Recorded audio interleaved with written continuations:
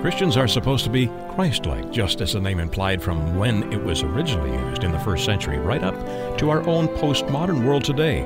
It's as simple as WWJD, right? Wrong.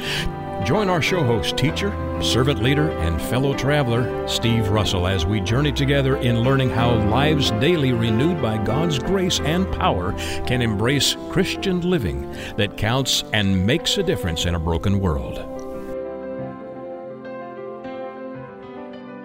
Hey, welcome to our show today. This is Steve Russell, host of Christian Living That Counts. We are renewed lives making a difference in a broken world. Glad you joined us again.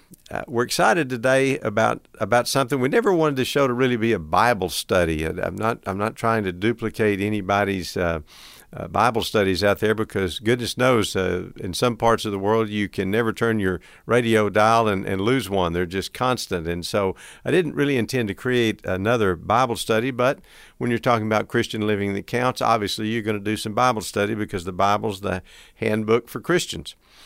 But Sunday morning, I was going through my newspaper and trying to discard the ads that didn't have coupons I was interested in very quickly and just get those out of the way and on into the recycle bin. And I read across an ad that said how to understand the Bible. And then right across it was a big yellow dot that said free. Well, they hit me on two fronts there. I was interested immediately in anything that helps me understand the Bible, and then free does what it always does. It attracts your attention. So I pulled this coupon out, and I thought, well, I'll give these guys a try. Well, that's all I'm going to say about it. I chased it out a little bit. You know, one of the things anytime you look at an ad, especially about something in religious nature, you have to kind of look and see who's behind it. You know, who's saying something or who's writing something has a whole lot to do with the way you should understand it. Well, I did a little bit of investigation, and as I said, that's all I'm going to say about that. But it intrigued me with the title, How to Understand the Bible. And I bet there's probably 10 brochures, books, and all kinds of things out there by that name, or if not by that name, by something very close to that name. But it occurred to me to come at it a little bit differently, and kind of inspired me to want to do something. And I'm calling it, for our purposes of our show today, we're going to call it Common Misunderstandings About the Bible. And I want to go through just a few of those and elaborate on them a little bit, because I do think that they make a big difference. Nobody wants to open any kind of how-to book and misunderstand it. I've learned from the internet you can do almost anything. If you're willing to open up a recipe and look for it, even if you have absolutely no culinary skills such as are absent from my repertoire, and even if you're not that great a mechanic, if you're willing to go in there and go step by step and understand what you're doing and take the time to do it, you can do just about anything. But it's very frustrating not to understand something. So it would be terribly frustrating, I would think, for Christians and certainly seekers, people who are looking into the Christian faith, to misunderstand the Bible. So if you'll indulge me today, I want to discuss a few of the common misunderstandings about the Bible. The first one I jotted down is very simply, the Bible can be easily understood. That's just not true. There are parts of the Bible that are very difficult to understand. And it has a lot to do with the approach a person makes to the Bible. I think the Bible needs to be approached with an humble and awesome reverence, kind of a sense of mystery and even the mystical. It requires a cautious and careful study and scholarship to truly understand the Bible. So the fact that it's easy just to flop open the book, turn to any page, read something, and fully grasp it is probably not adequate at all to truly understand the Bible. The Bible's a living book. That means that it can be returned to over and over again, and the reader will always come away with a new and fresh observation and insight almost every time they go. You know, there's an old maxim about the Bible that some people discard as irrelevant and some people embrace. It goes something like this: the Bible doesn't always say what it means, and the Bible doesn't always mean what it says, but the Bible always means what it means. You know, and some people think, well, that's just circular statements. It doesn't really mean anything.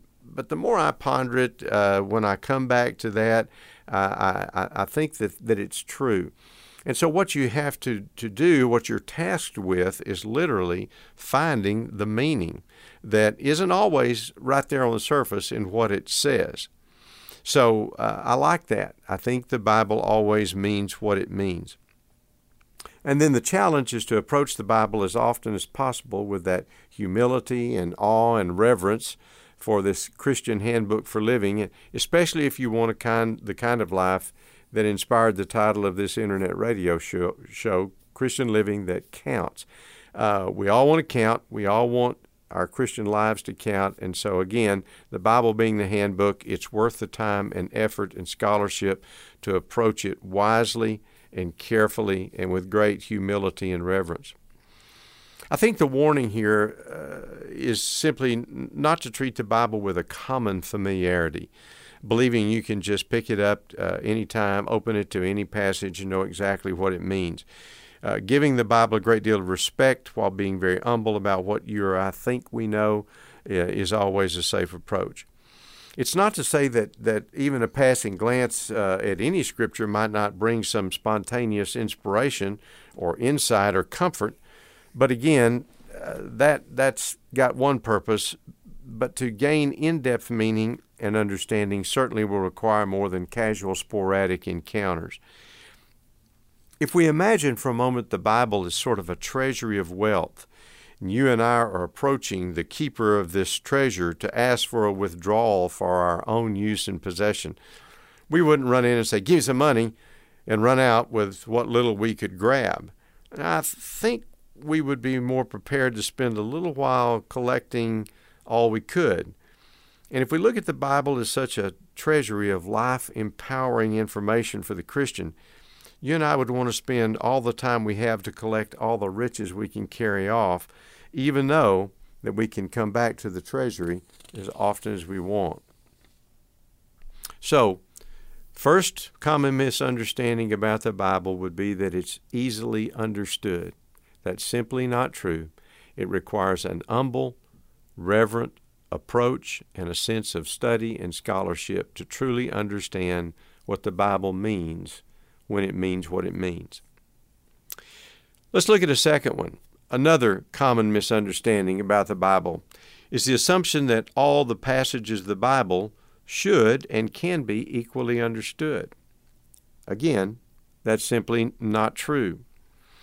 In fact, some people might become even so discouraged that there are difficult passages in the Bible and they seem beyond understanding, they'll just not have anything at all to do with the Bible. If I don't understand all of it, well, what good is understanding part of it? It's kind of like being given a good book to read, but you're warned, well, there may be several pages missing. Do you want to take a chance that the missing pages are important ones and you might miss the end of the story or something? So the people just say, hey, well, I don't think I want to read a book if there might be pages missing. But the Bible doesn't work like that. If you'll allow me to go back to the idea of the Bible as a treasury, suppose if someone said, well, I can't give you all the $10 million I have, but I could give you $5 million.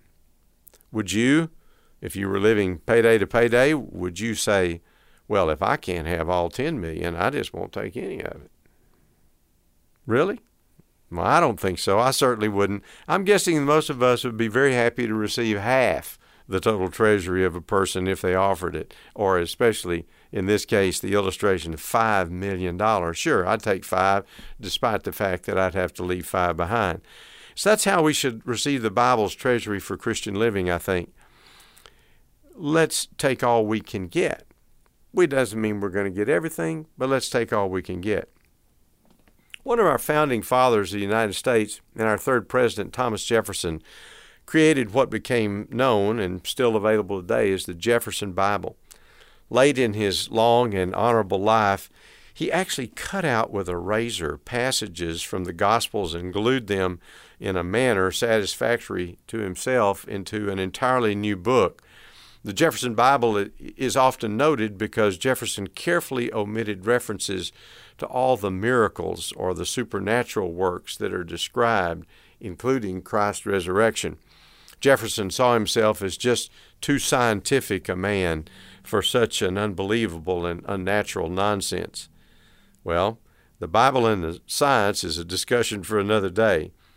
But if you have even the partial courage of Jefferson, or maybe it's pardonable audacity that you need, I would suggest an experiment to you. Go to a thrift store somewhere and find a reasonable translation of the Bible in a paperback version. It'll probably cost you something between $3 and $1. Then try to systematically read through as much of that Bible as you can. And here comes the hard part, some of you who are bibliolaters. That's a long word for those who create an idol out of a stack of paper and print. But if you can, again, with some sense of audacity, as you're reading through that Bible, just strike out any of the meanings which you don't absolutely and clearly understand beyond the shadow of a doubt. Just strike them out. Take a pencil or pen, whatever it takes, marker, and just strike those out. You don't understand what it means, so strike it out. That's perfectly all right. Now, again, some of you will have trouble with that because, you're damaging God's Word and so forth. Just follow the experiment here. When you're done, even if you've struck out 95% of the words of the 66 books of the typically Protestant Bible, just try to live by the 5% you got left. If you're able to do and live by just that 5%, I will be willing to bet that you are living a dynamic and empowered Christian life that counts. See, it's real easy to say, well, I don't believe in that flood thing and that guy being swallowed by a big fish thing and that being raised from the dead thing, so I just won't believe anything. But is there anyone who doesn't understand the clarity of love your enemies or love your neighbor as yourself? Is there anyone who doesn't understand that the love of money is the root of all sorts of evil? Those things are fairly clear. When we come back, we'll take a look at those things that are clear and how we can live a Christian life that counts according to those things remaining.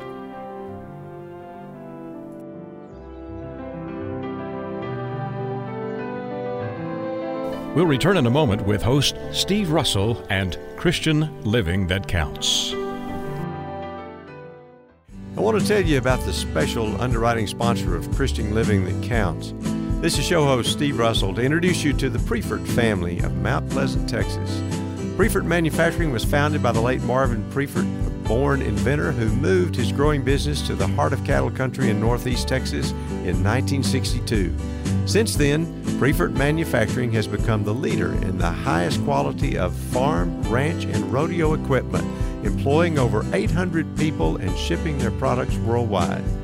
Bill Prefert, Marvin's son, assumed the leadership of the company in 1988 after the unexpected passing of his father, Marvin. Today, under their dad's watchful eye, the third generation of Bill's sons, Eddie, Nate, and Travis, are carrying on the family tradition and business, including the Christian faith that they quickly credit with much of their success and growth. I'm proud to call the Preferts friends and appreciate their making the internet radio broadcast of Christian Living That Counts possible. Learn more about this dedicated Christian family and their outstanding business at Prefert.com. That's Priefert.com.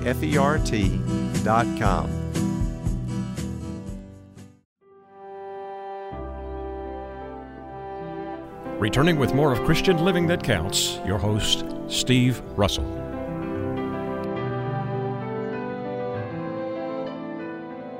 We're back and we're discussing common misunderstandings about the Bible. If you've just joined us, I made the statement earlier that we don't want this show to become a Bible study. There are abundant Bible study radio shows out there and probably every kind of possible network. So we don't want to do that, but since the Bible is a handbook for Christian living that counts, we certainly can't ignore a good knowledge of the Bible and what it takes to understand it correctly. So I had cited the first common misunderstanding that the Bible is easy to understand. And we had brought out the fact that it takes an humble and awesome, reverent approach of scholarship and time and effort to truly understand what the Bible means. So it's a common misunderstanding that it can be easily understood. We moved on to a second one, and that is that all the passages of the Bible should and could be easily understood. This, again, is a common misunderstanding about the Bible. All the passages and all the obscure references in the Bible to things that we have no idea truly what anyone is talking about, what the writer was talking about. We are sometimes separated. In fact, we're always separated by thousands of years with anything in the Bible. Even the latest writings in the New Testament, we now can assume that they were about almost 2,000 years old. So due to the culture and the historical changes that have occurred in the different parts of the world, the translations, the different, all the types of different things that have made our world entirely different in the 21st century than the last words of the Bible in the first century A.D., we've got some things we don't understand. So it's not unusual for people to think, well, all the passages of the Bible should be and could be equally understood. Simply not true. I challenge people to follow the example somewhat of Thomas Jefferson, who struck passages from the New Testament that he didn't like and that he didn't agree with and thought he was too scientific a man to understand, and he cut and pasted the leftovers into what has become known popularly as the Jefferson Bible. Along that line of thinking, I challenge people who are willing to find an inexpensive copy of the Bible and to strike through any parts of the Bible that they don't understand, that is difficult for them. In Jefferson's case, it was passages with which he disagreed.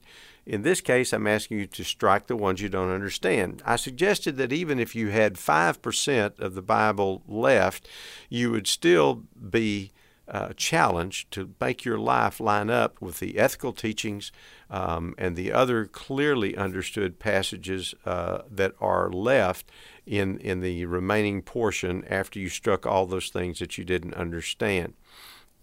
I don't want you to be unfair. Don't do like Jefferson. I don't want you striking out the things that you don't believe or the things you don't think are possible. For goodness sake, don't mark out the things that you just don't like. Mark out the things that you absolutely and clearly don't understand. And this will leave you, again, with some portion that I think the clarity of those portions are going to still be a very challenging life.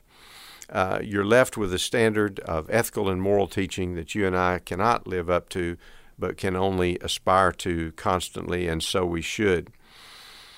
We shouldn't be guilty of thinking that the Bible is equally clear and understandable, or even that it should be. All the Bible may not be understood, but parts that can be understood are clear and challenging as we try to live a Christian life that counts. To move on to a third common misunderstanding about the Bible, and this one is one I enjoy sharing with people because I think it's very, very important today. In fact, if someone were to ask me what's the most serious misunderstanding about the Bible, I would say that it is a failure to understand the variety of literatures and writing styles, or to use a word from my university English major, the diverse genres of the Bible. I have my Bible open here in front of me to just the table of contents, something that people who are very familiar with the Bible may not frequent, but sometimes it's necessary. But I've got it open to a table of contents because I just want to glance down and look briefly for you at the types of genres that might be here. I'm looking at beginning in Genesis. I'll wind up in the book of Revelation. And somewhere in the early books of the Old Testament, we see everything from the possibility of mythology.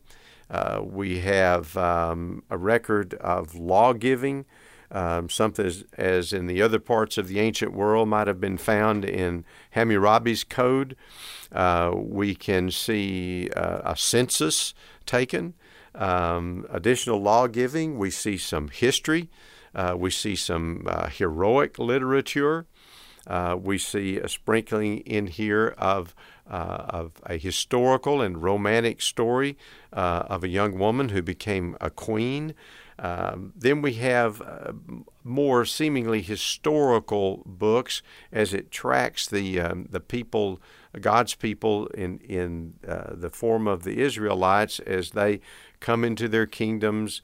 And we see here even the word chronicles. Well, if we see chronicles, whether it be the Chronicles of Narnia or any other kind of chronicles, from the same root word as chronology, we know we're getting a historical presentation.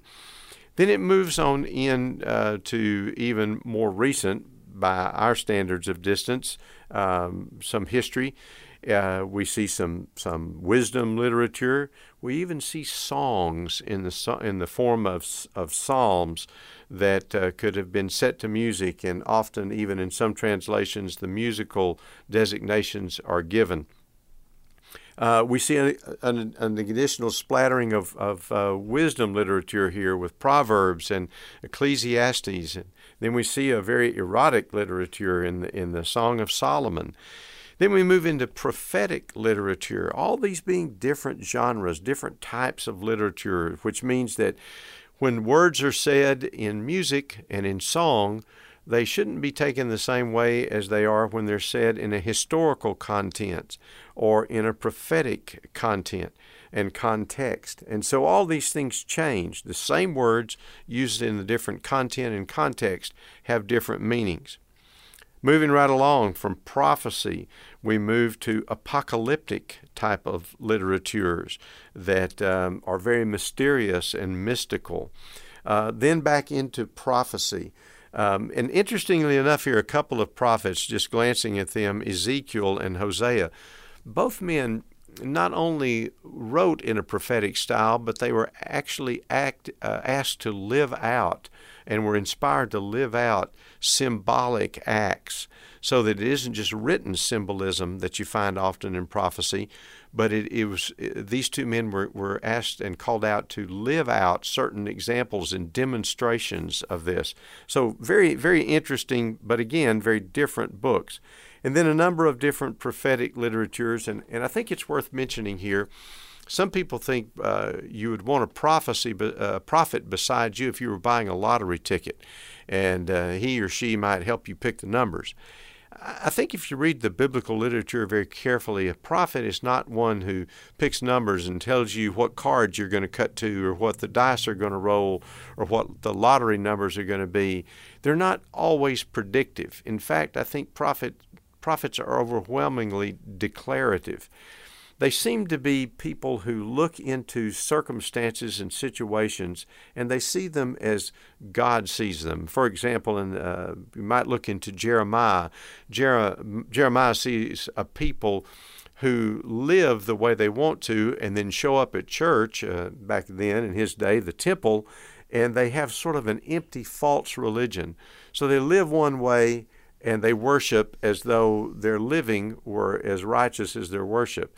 Jeremiah sees this, he sees through it, and he warns them constantly. In fact, in one chapter, he's told to stand at the door of the temple and cry out, right there as you're coming into church, the condemnation of the emptiness of their religion. And so this prophet is able to see the circumstances and the situation, and he sees it as God sees it, and therefore he declares it to the people and in hopes that they will repent of the emptiness of their faith and their religion. So he is a forth-teller more than a foreteller. And I think this is a common misunderstanding specifically about prophecy. So we have these list of people who do a lot more forth-telling and a lot more warning and cautionary declarations to the people about their lifestyles and so forth as we move on through the Old Testament. Then just to turn over to the content page of the New Testament, you get another variety of literatures. In fact, right up at the top of my contents page of the New Testament, it says the Gospels, which are of themselves a particular type of literature. And then most scholars who have done much study realize that Matthew, Mark, and Luke are part of what are called the synoptic gospels. The origin of that word synoptic meaning seen through the same eye. In fact, many of those gospels were used as sources for the others. And then there's the fourth gospel, in the New Testament, the Gospel of John. John stands apart from the synoptics and seems to have been written with a strategy in mind of defense, a sort of a letter or a gospel, I should say, written in defense of a particular system of beliefs and against another system of beliefs. So John's gospel stands out and stands apart from the other three, but the gospels themselves are a type of literature. Then when you come down into the Acts of the Apostles, here you have a very historical relatedness of how the gospel. How the Acts are written. The Acts are actually the Acts of the Apostles, and so they are the actions the apostles took, essentially after the ascension of Jesus. When he's taken out of the world, the Holy Spirit comes at Pentecost. Then what happens to the guys that remain, and especially to Paul, the later apostle? When we come back, we'll pick up with those Acts and go through the New Testament.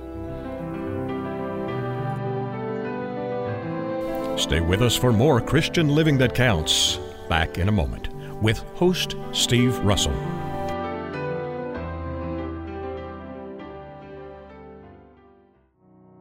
Many Christians worry about how to share their faith. They even feel guilty about not sharing. Hi, this is Steve Russell, host of Christian Living That Counts on TogiNet.com. Christians sharing their faith feel awkward and bothersome sometimes. But my friend Bobby Bateman has a unique way to break the ice and open the door for a casual conversation.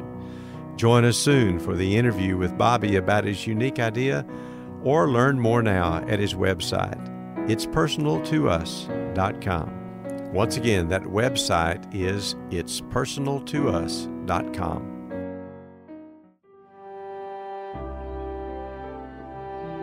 Returning with more of Christian Living That Counts, your host, Steve Russell.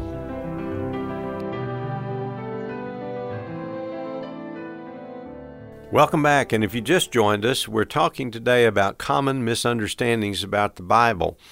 We've looked at three, and I want to quickly relate those to you. The first one I said was that the Bible can be easily understood.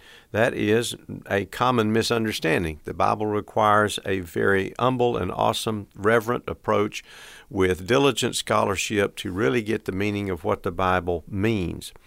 And then we also talked about a misunderstanding that some people have, that they think all the Bible should be equally understood. That is not true either. Some parts of the Bible are quite clear. Some of the Bible passages are very unclear.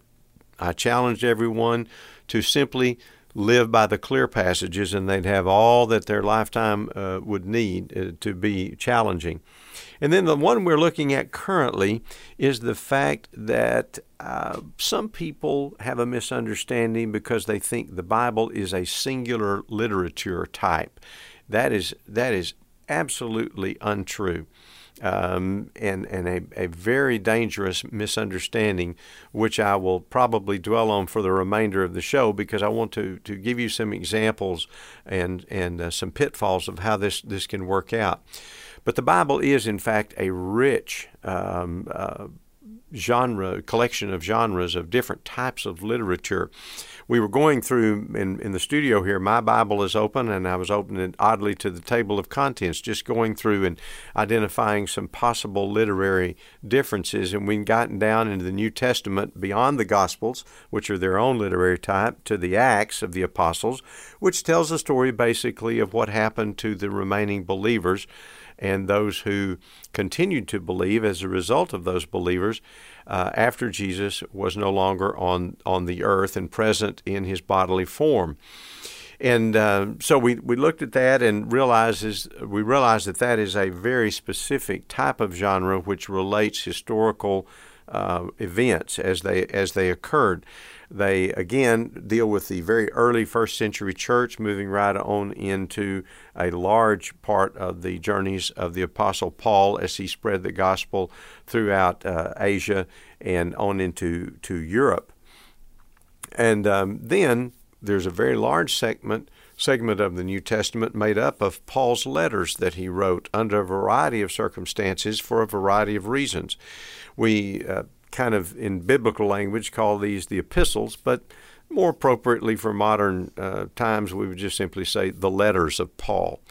And so I'm looking here at the books like Romans and an original letter to the Corinthians, and then a second letter to the Corinthians that may actually have been 4 different letters or more that were compiled.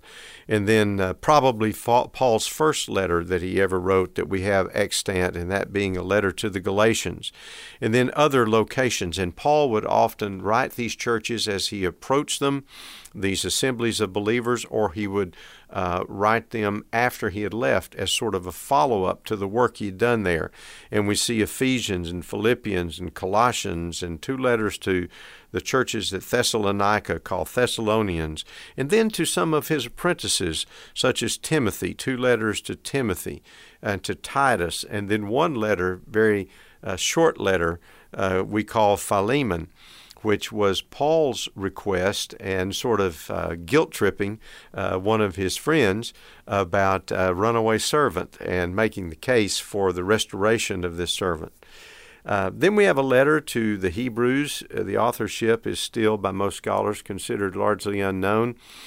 But again, just glancing here, Gospels, historical material, letters, and now a general letter written by James, most scholars believe to be the brother of Jesus, a general letter to the church in general, and then 2 written from most scholars, again, believe the hand of Peter, and then possibly 3 letters from the Apostle John.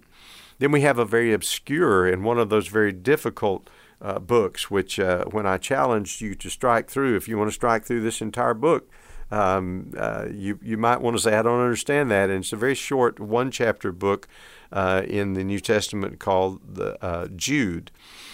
And then the last book of the Bible may be the most mysterious and mystical of all, but often the food for much conversation and controversy, the Revelation.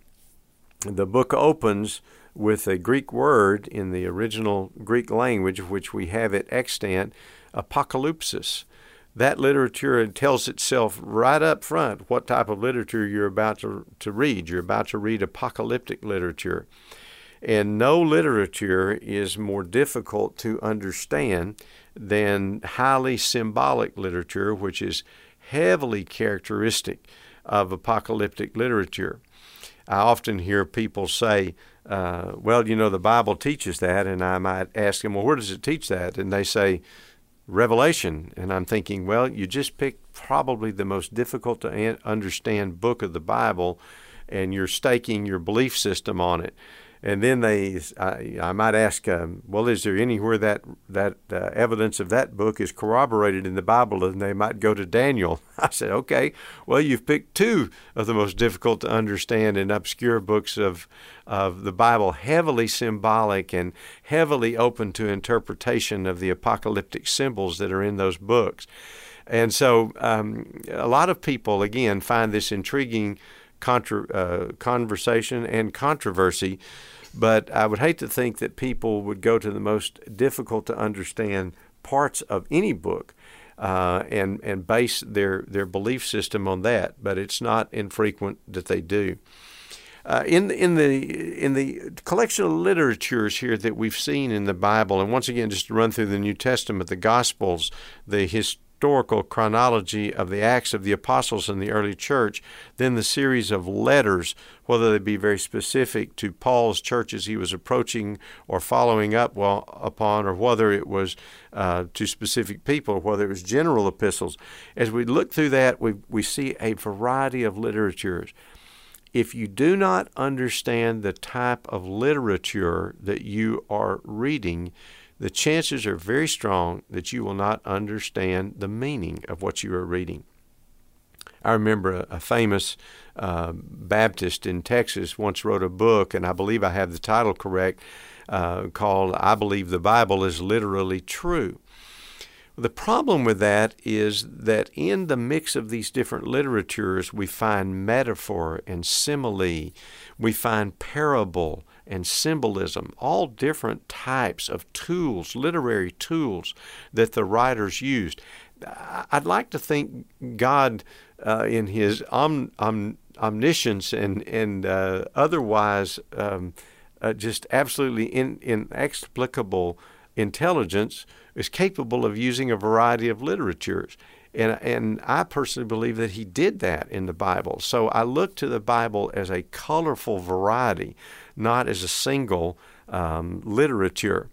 And so it is filled with these metaphors and similes and symbolisms and parables and different things that we have to understand their context and their content and the type of literature to grasp those. Let me give you a real simple example of that.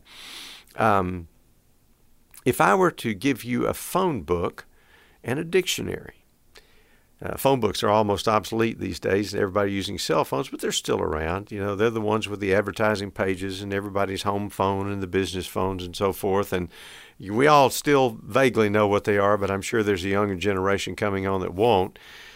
But if I were to give you a phone book and a dictionary, and then I said, take the phone book and look up the definition of egalitarian. You know, that's one of those words that only George Will uses when he wants to sell more dictionaries. But if you don't know that word, and I would say, look up the definition of egalitarian in the phone book. Well, you'd look across the table at me and you'd say, well, I'm not sure that's the right choice of books here. You gave me a phone book and a dictionary. Why wouldn't you want me to look up the phone number or the definition in the dictionary? Why are you telling me to go to the phone book? Well, okay, let's do this. Go to the dictionary and look up someone's home phone number. And you'd look at me equally quizzically, I think, and say, why do you want me to do that? Why wouldn't you want me to use the appropriate book for what it was intended? That's my question about the literature of the Bible. Why wouldn't you want to understand the type of book or passage that you're reading before you misuse it? Because I'll tell you right now, if you're looking up egalitarian in the phone book, unless that's somebody's last name, you're going to have trouble finding it. If you're looking up if you're looking up a phone number, on the other hand, in the dictionary, you're going to be tough to find anything other than possibly the publishing company's number of that dictionary. You've got to know the literature and its type before you can use it properly, and certainly before you can understand its meaning.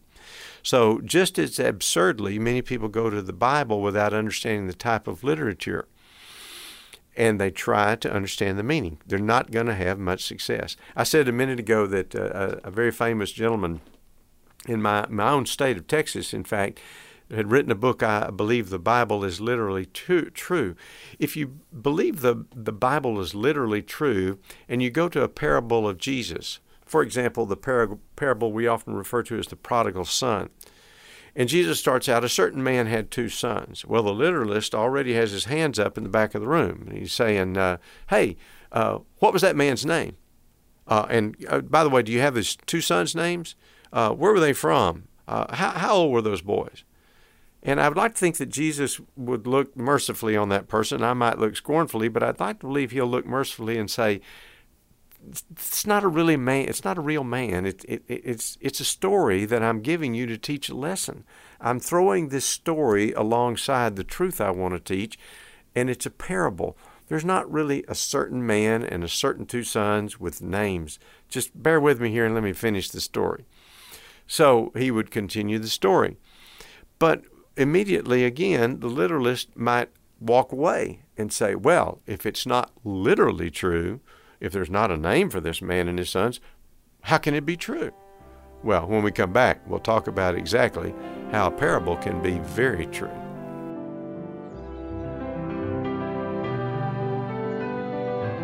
We'll return in a moment for our final segment of Christian Living That Counts.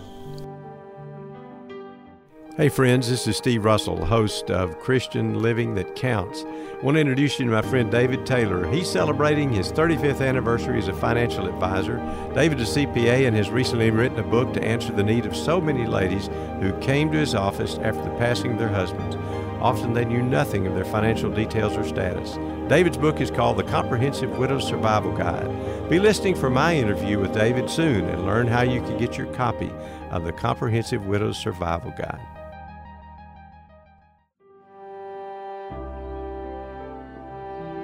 Returning with more of Christian Living That Counts, your host, Steve Russell.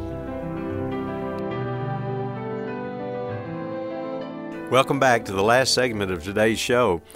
Our show is called Christian Living That Counts. We're renewed lives trying to make a difference in a broken world. Today we're talking about the Bible and the proper understanding of it and how it can be easily misunderstood. Once again, in every segment I've said this, but I want to repeat it.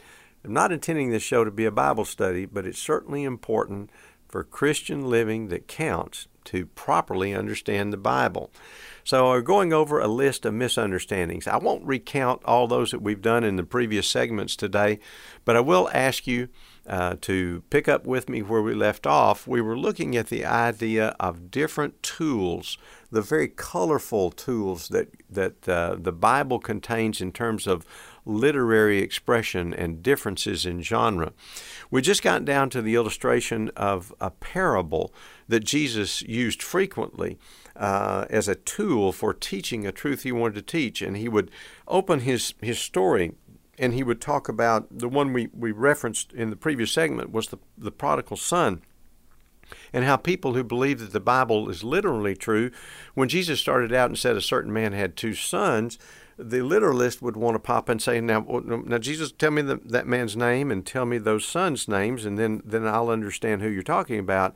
And again, I hope Jesus would very mercifully and compassionately have replied to those people, well, this is really a story I'm making up to go along with the truth I want to teach. There's really not a man, and he really doesn't have two sons. Just follow with me here for a little bit and see if you get the truth out of the story. Jesus said at one point in a parable, a sower went out to sow. When he tells the parable we refer to, the parable of the sower and the soils. Again, the literalist might have wanted to say, now, Jesus, wait a minute, where was this farm? And tell me exactly where this occurred and what this sower's name was. That's not what's required to understand the meaning of this story. Parable didn't literally happen. There wasn't a literal sower, although there were sowers everywhere. There wasn't one he was particularly referring to who happened to be within the purview of 4 different types of soil so he could lend credibility to Jesus' story. That's not at all what's going on here. Jesus is using a very symbolic tool we call a parable to cast a story alongside to enhance the truth that he's trying to teach. So I would warn us about that. A certain man went down, Jesus said, from Jerusalem to Jericho and fell among thieves. Once again, the literalist, give me that man's name. Give me those names of those thieves. Were they charged? Have they been captured? And so on and so on. This is not the purpose of the story. So again, the great warning here of this common misunderstanding of the Bible is that it is literally true and it can be seen with its vast variety of genres and literary tools as only one singular type of literature that you can simply flop open and propose to understand without understanding the type of literature that is encompassed in that. In the previous segment, I talked a little bit about using a phone book to try to look up definitions of words and a dictionary to look up phone numbers. We both realize, any listener out there, considering you as my audience, any listener out there reasonably understands that you are not to use a dictionary to find phone numbers. You're not to use a phone book to find definitions. But somehow we have reduced the Bible to being a singular type of literature, and that is a terrible misunderstanding of it. So think about the different things that appear, the different types of literature and tools that appear throughout the Bible. This, I believe, to be the single most crucial misunderstanding. What I mean by that is people who totally misinterpret what the Bible has to say and what the Bible means in truth is simply because they don't understand the type of literature that is being expressed by the writer. So, having said that, let's recap for a moment just the things that have been said today. First misunderstanding was that the Bible can be easily understood. Not so. It needs diligent scholarship, and it needs to be approached with humble and awesome reverence. A second thing that we looked at was that all the passages of the Bible should be equally and can be equally understood. That's a common second misunderstanding about the Bible. Those things are simply not true. Parts of the Bible are easily understood. Parts of the Bible are separated by history and culture over thousands of years, and we may never understand in this side of eternity what those passages mean. So we're not to be afraid of those of what we can understand about the Bible. Rather, more importantly, we're to take the things that we can understand very clearly and live them as diligently as possible, and we still will have plenty to give us a lifetime of aspiration and challenges as we try to live up to the things that we do know and clearly understand about the Bible. And then the last one, the one we've talked about at some length, that I believe to be the most important thing that we do not want to misunderstand about the Bible, and that's the importance of understanding what type of literature the Bible is embracing when we read it. You can go all the way back into Genesis, and there is great scientific and scholarly debate over whether the account of Genesis is a scientific account, and if it is the world 6,000 years old, or is it 6 billion years old?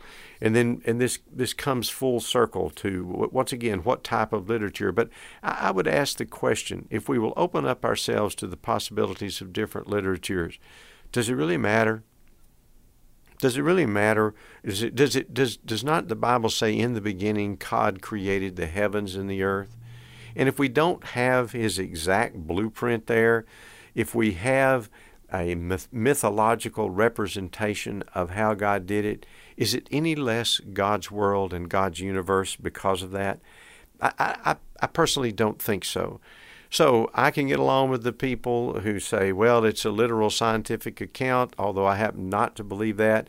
I believe it is a highly symbolic, but we all come back to the fact that this world is God's world, created primarily for his pleasure, and so on. We can go to the story of the flood. Was it Gilgamesh? Was it Noah? Are there multiple floods? Was there one? Is there scientific evidence in the strata of the soils throughout the world of a flood? What happened to the dinosaurs? Does it really matter? Doesn't the flood story tell us that God hates unrighteousness? He hates sin. He knows it's destructive to mankind.